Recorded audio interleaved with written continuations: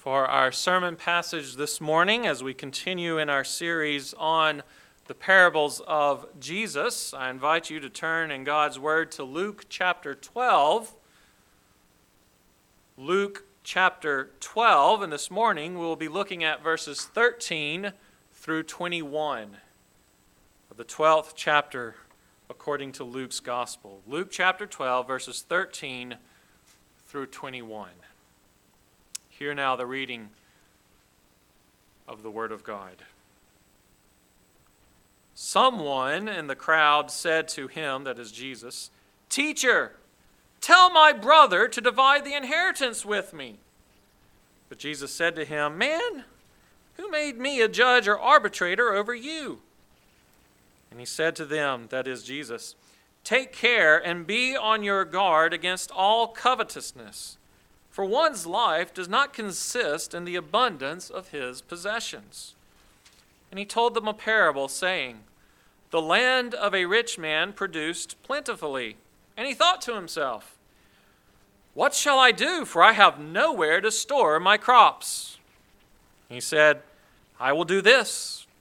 I will tear down my barns and build larger ones, and there I will store all my grain and my goods. And I will say to my soul, Soul, you have ample goods laid up for many years. Relax, eat, drink, be merry.' But God said to him, 'Fool, this night your soul is required of you. And the things you have prepared, whose will they be?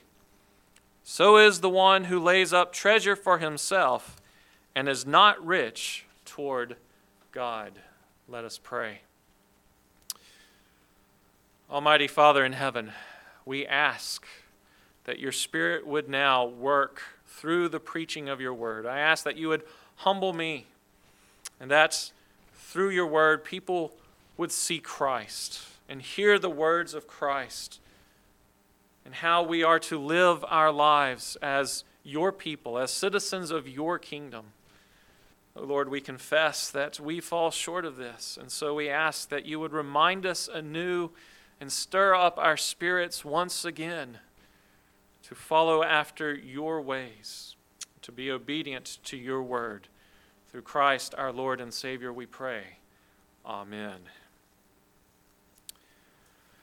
Money and possessions. Money and things. We all need money in order to live. We use money to put a roof over our head, a possession. We use money to clothe ourselves, the possessions of clothing. We use money to feed ourselves, the possessions of food and a pantry. There is a level of basic necessity when it comes to money and possessions. And yet, because we are sinners living in a fallen world, it is very tempting and easy for us to misuse our money and our possessions in a variety of ways. We can be miserly and underspend. We can be immoderate and overspend. We can use money to commit murder if you hire a hitman. You can use money to commit adultery. You can steal money and possessions. Money and possessions can be used to violate just about every one of the 10 Commandments. We can covet money when we don't have any. We can covet things when we don't have any. Or when we do, we want more and more. We're not satisfied with what we have. In the worldview of Scripture, the way one uses money and other possessions reveals your true self.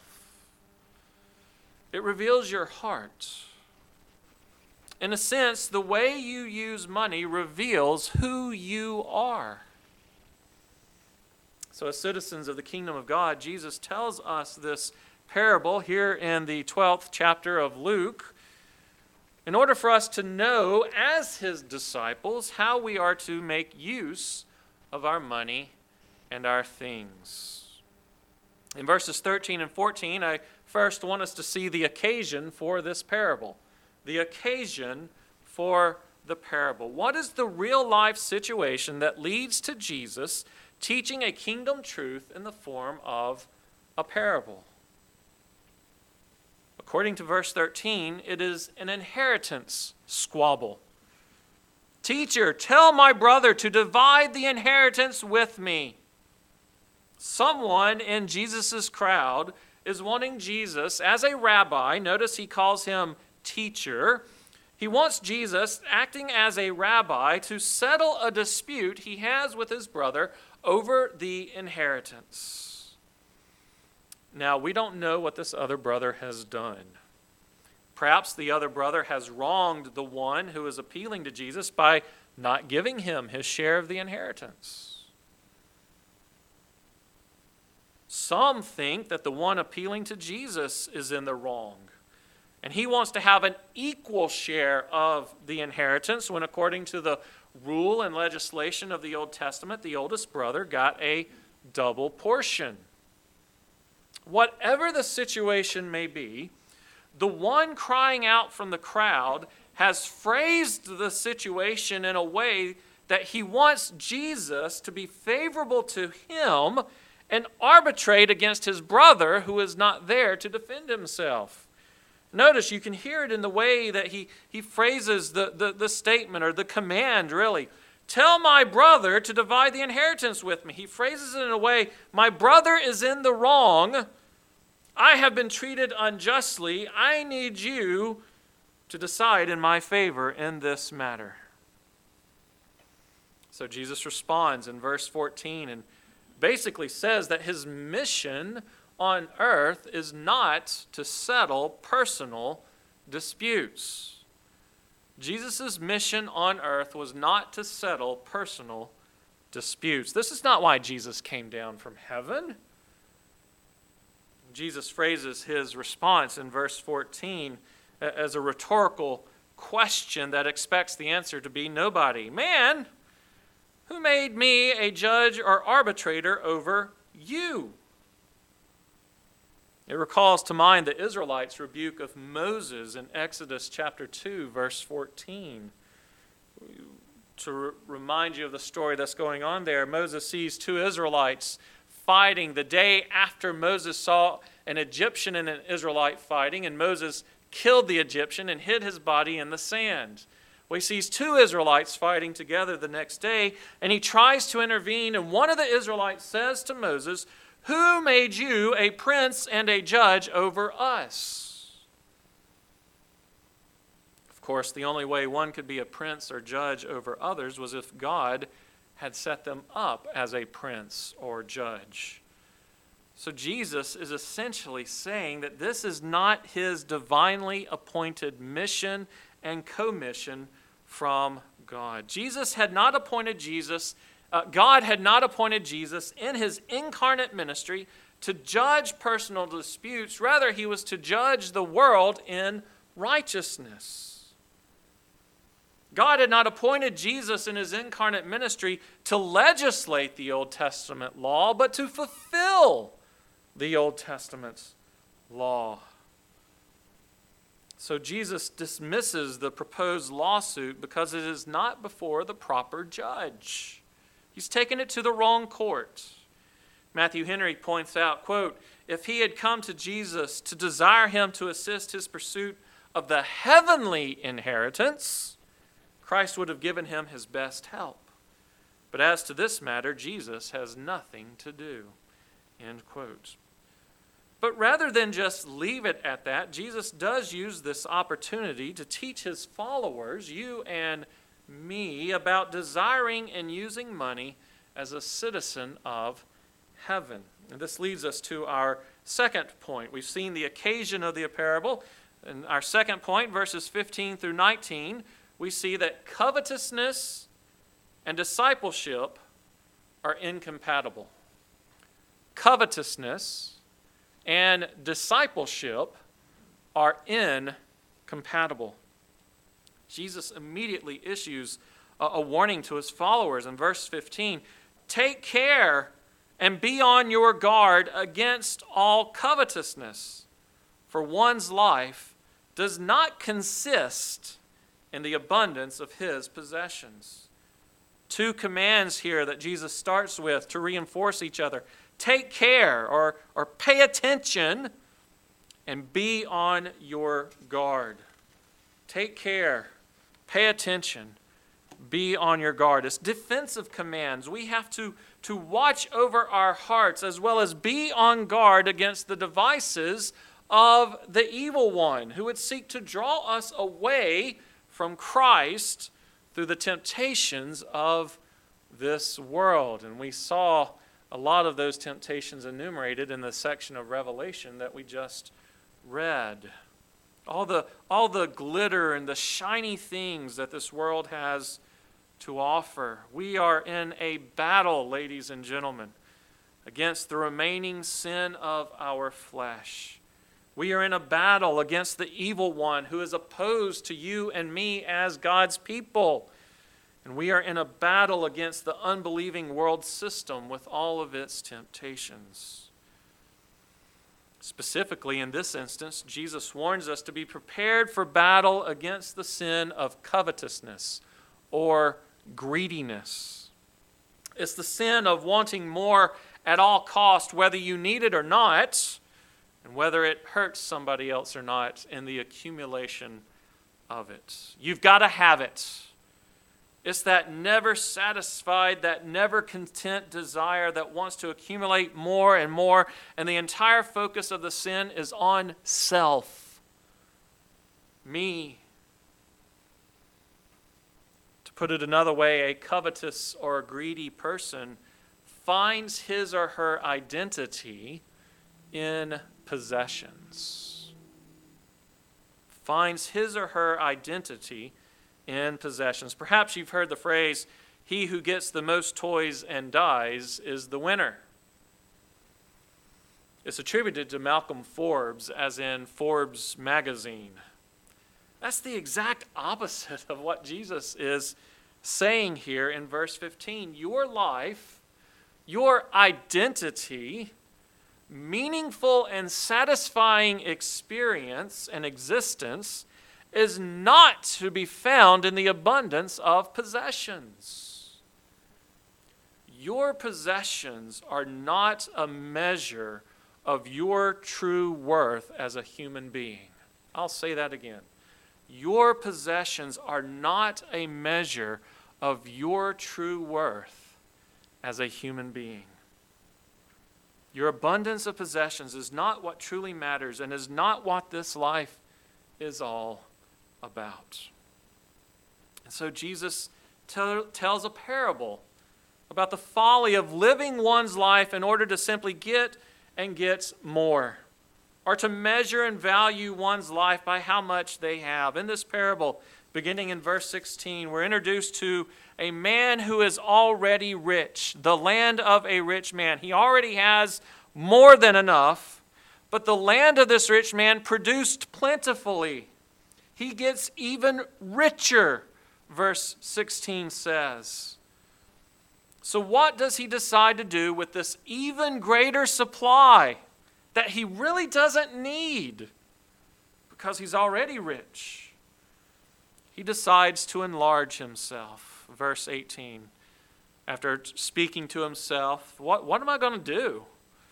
I have nowhere to store my crops. Well, that's not really true. He does have storage places. What he means is, I have nowhere to store all of this extra. He says in verse 18, I will tear down my barns that are already existing, and I will build myself larger ones, and they'll be so large that not only will I be able to store all of my grain in it, but I'll be able to store everything that I have in it.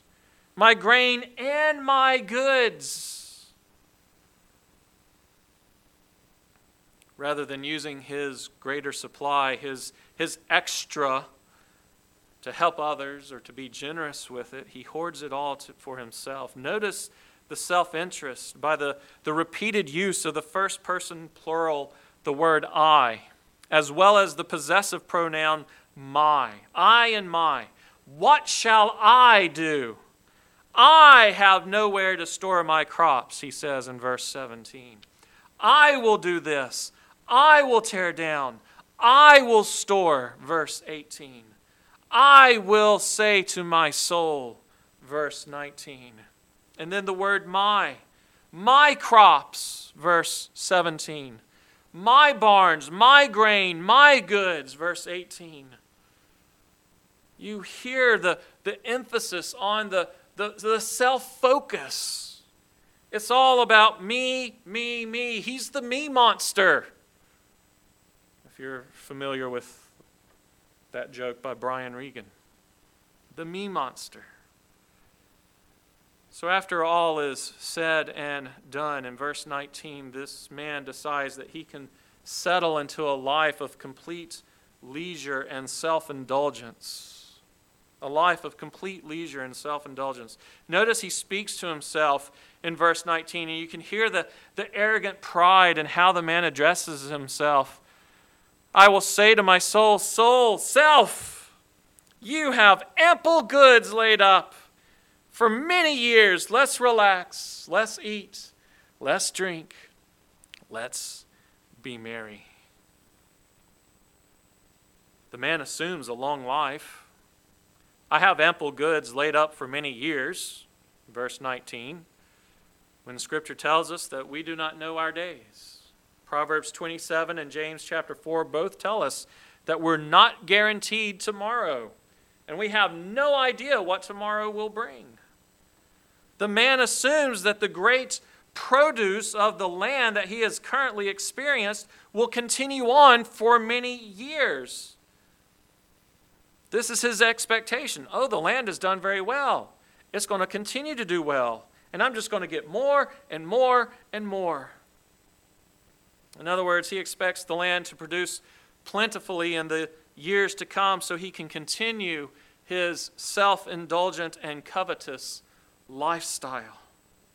And so picture it in your minds. There's a man who's kicking back, laying his feet up on a table, and that it's a really long table, and it's been prepared with all sorts of luxurious foods, a feast, and it's all for himself. And he's just looking at it all and taking it in. I have arrived. This is the good life. One parables scholar puts it this way, quote, this is a negative example of a man who foolishly trusts in his possessions. Someone who misses life by presuming possessions are life. I'll say that last part again. Someone who misses life by presuming that possessions are life. End quote. And so this parable reinforces what Jesus said in verse 15. One's life does not consist in the abundance of his possessions. The desire to gain more and more is at odds with being a disciple of Christ. Who was it that caused the man's land to produce plentifully? It was God who gave the rain and caused the sun to shine, to work together and give the growth to the produce. It was God who had made the man rich already to begin with, through whatever means he had enriched himself. This man was providentially blessed by God, yet he did not acknowledge God as God, but rather acknowledged himself and all that he had. There's no thought for thankfulness to God. There's no thought for gratitude to God. There's no thought for how to use this abundance for God's glory. No thought for how to be a good and wise steward. There's a complete absence of any mark of being a disciple of Christ. A disciple acknowledges God's sovereignty in what they possess or do not possess. A disciple seeks to use what they possess to God's glory. A disciple desires to be a good and faithful and wise steward of what God has given to him or to her. A disciple recognizes that even if all is taken away, to be a part of Christ is to have everything. Though he slay me, yet shall I live. What does it profit a man to gain the whole world and yet forfeit his soul? Covetousness and discipleship are at odds with one another. The disciple desires more of Christ and to be more faithful to Christ. How can I be like Christ in this situation? How can I be like Christ with what He has blessed me with as a way of rendering thanks unto God, acknowledging that what I have is simply given to me in trust for a short time, perhaps 60 or 70 or 80 years. The covetous one desires more possessions and to hoard those possessions for himself. You could put it this way, the disciple lives for Christ while the coveter lives for self. You cannot serve two masters. You will serve one and hate the other, or love the one and hate the other. You cannot serve both God and money. So you're either desiring Christ and living for Christ, or you are desiring self and more for yourself. And finally, from verses 20 through 21, we see covetousness lives for today. Covetousness lives for today, while discipleship lives for the future.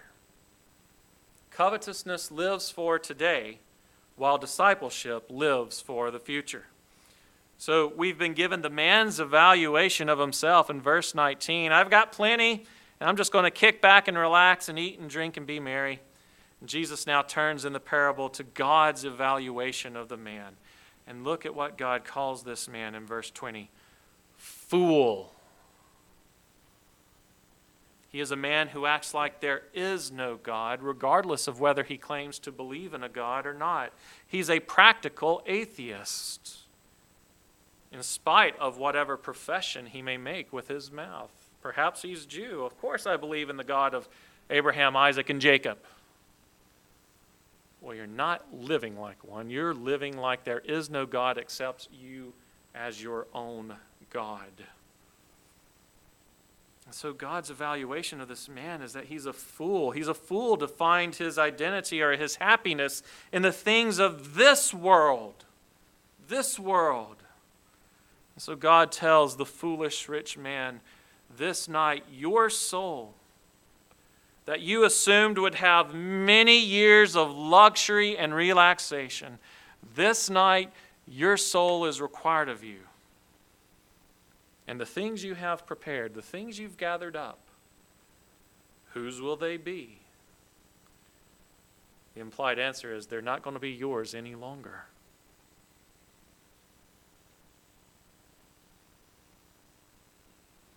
God could have taken away this man's possessions through famine, through raiders, but instead God takes away the man's life.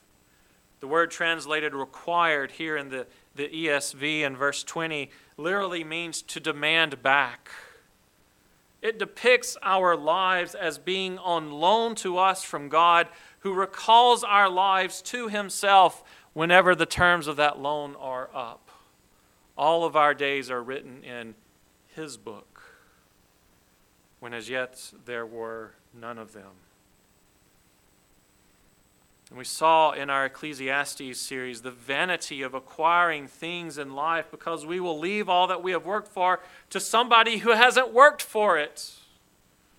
In this man's case, he has all this stuff, but it seems like he has nobody to whom he can leave it.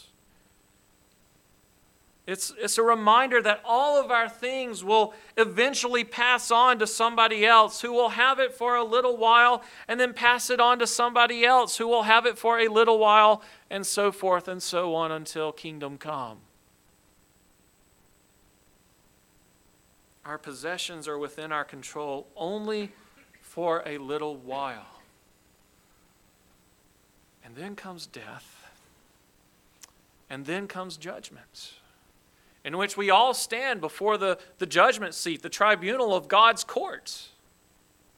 and have to give an account of the way we lived our lives. Covetousness lives for today. Discipleship, there's no thought of judgment. There's no thought of eternity. There's no thought of a life beyond this one. If you read through the book of Revelation, unbelievers are always described throughout the book of Revelation as those who dwell on earth. They're earth dwellers. They live for the earth. But Scripture tells us that our lives are hidden in Christ, who is seated in the heavenly places. Our lives are not on this earth. Our lives are in heaven. Our inheritance is not here on this earth. Our inheritance is reserved for us in heaven.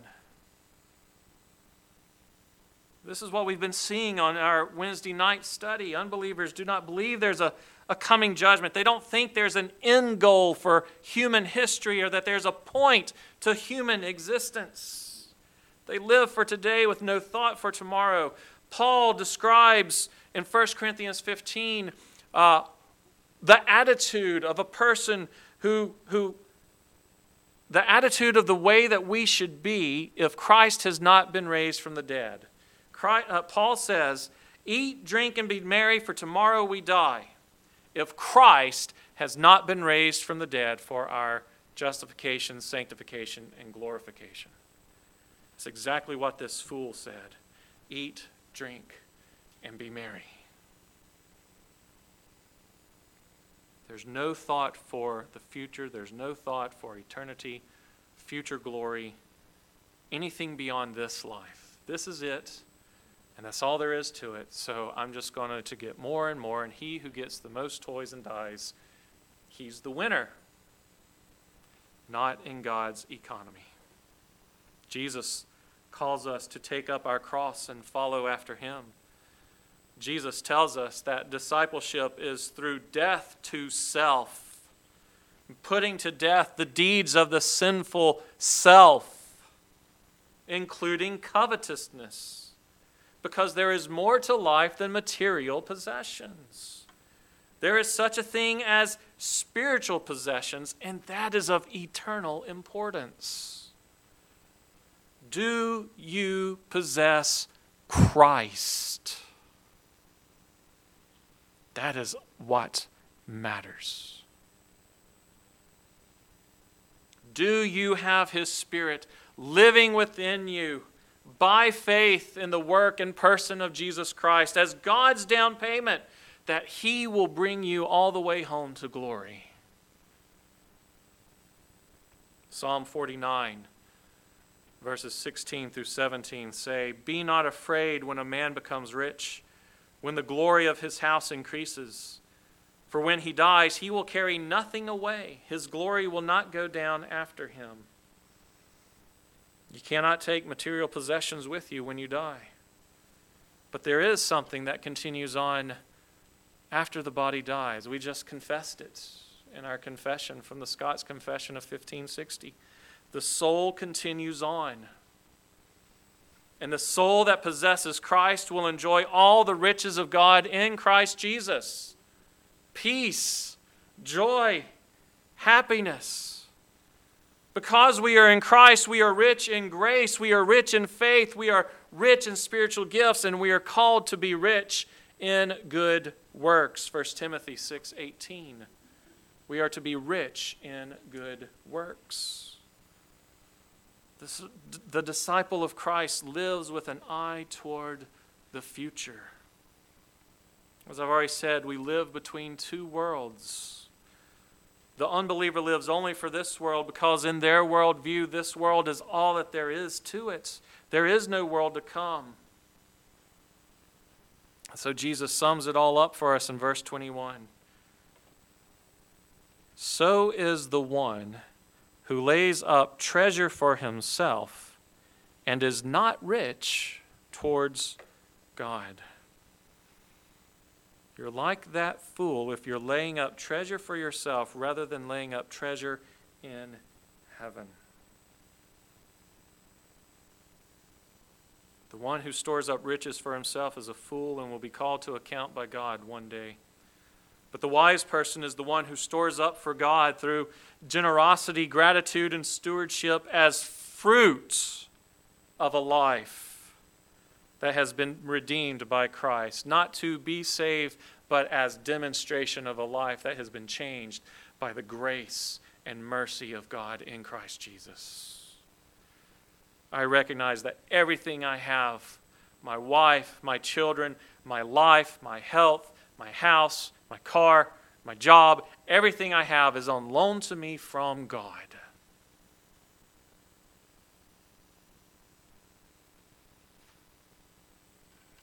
And He calls me to use it wisely. Use it for His good, His glory, rather than for my own sinful self. And so I can give it away because it's not truly mine. I can give it away because it is a gift. I can receive from God's hand with gratitude whatever He sends me, whether it is a little or a lot, because through Christ we are being more and more enabled to live unto God and to live less to self. We don't live for ourselves anymore because we do not belong to ourselves anymore. We belong to Christ. He has redeemed us. He has purchased us with His own blood. He is our master whom we serve. So we are to be rich toward Him who purchased us with His own blood. You cannot covet and be rich toward yourself and be rich toward God at the same time. They're utterly opposed to one another. Ecclesiastes 5:10 says, "He who loves money will not be satisfied with money, nor he who loves wealth with his income. This also is vanity." It is hebel, meaningless, temporary. There is only one who truly and eternally satisfies, and that is Christ Jesus. He tells us in Matthew chapter 6, verses 19 through 20, "Do not lay up for yourselves treasures on earth, where moth and rust destroy and where thieves break in and steal, but lay up for yourselves treasures in heaven, where neither moth nor rust destroys and where thieves do not break in and steal. For where your treasure is," you know the rest of it, "there your heart will be also." And here we see where the fool's treasure and heart were. In the musical Fiddler on the Roof, Tevye sings a song. It's my favorite song in the whole musical. "If I were a rich man." If I were a rich man. And later, when he is told that money is a curse, here's how he responds. "May the Lord smite me with it, and may I never recover." We all have this desire for more things. If I just had a little bit more, I would be happy. If I was just married, if you're a single person, if I was just married, I would be happy. I remember having that sort of attitude. I remember thinking, if I was just ordained and in pastoral ministry, I would be happy. We all seek something in this life to bring us happiness. When Scripture, God's self-revelation says, "No, I am the only one who can satisfy you. I am the one who makes you happy in Christ Jesus." But we end up pursuing pleasure and security, and we think that those things are obtained via what we possess. Now, don't mishear me. I'm not saying Jesus condemns being wealthy. Abraham, David, and Solomon are just a few examples of believers who were wealthy by God's sovereign providence. The issue is how tightly we cling to what God has loaned out to us, and whether we will or will not recognize that they are loans from God. Do our possessions possess us, or do we possess them? Do they possess us? Or do we possess them? You can be covetous and greedy whether you have a lot or whether you have a little, because it's a heart issue. It's a heart issue. And ultimately it comes down to this, according to our passage from today. For whom are you storing up? For whom are you storing up? Self or God? Yes, we need a certain amount of provisions to meet our basic needs. Money and possessions are not intrinsically bad. They come to us from God. They are taken from us by God, but they are not to possess us. So if you're the family or the kind of person that makes a budget, let me encourage you. The next time you look at your budget, use it as a mirror to your heart. How am I spending my money? Where are my possessions going? Don't live yearning for every meal to be at Ruth's Chris Steakhouse. Although it is nice to eat there on very, very special occasions, if you can afford it. Don't live yearning for wads of cash in your wallet, although it's handy to have cash on you from time to time.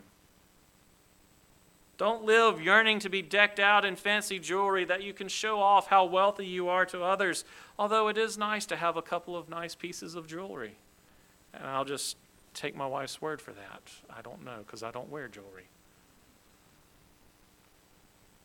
Live with a yearning for Christ. Be rich toward Him and live for Him as one called out from the world by Him. Amen and amen.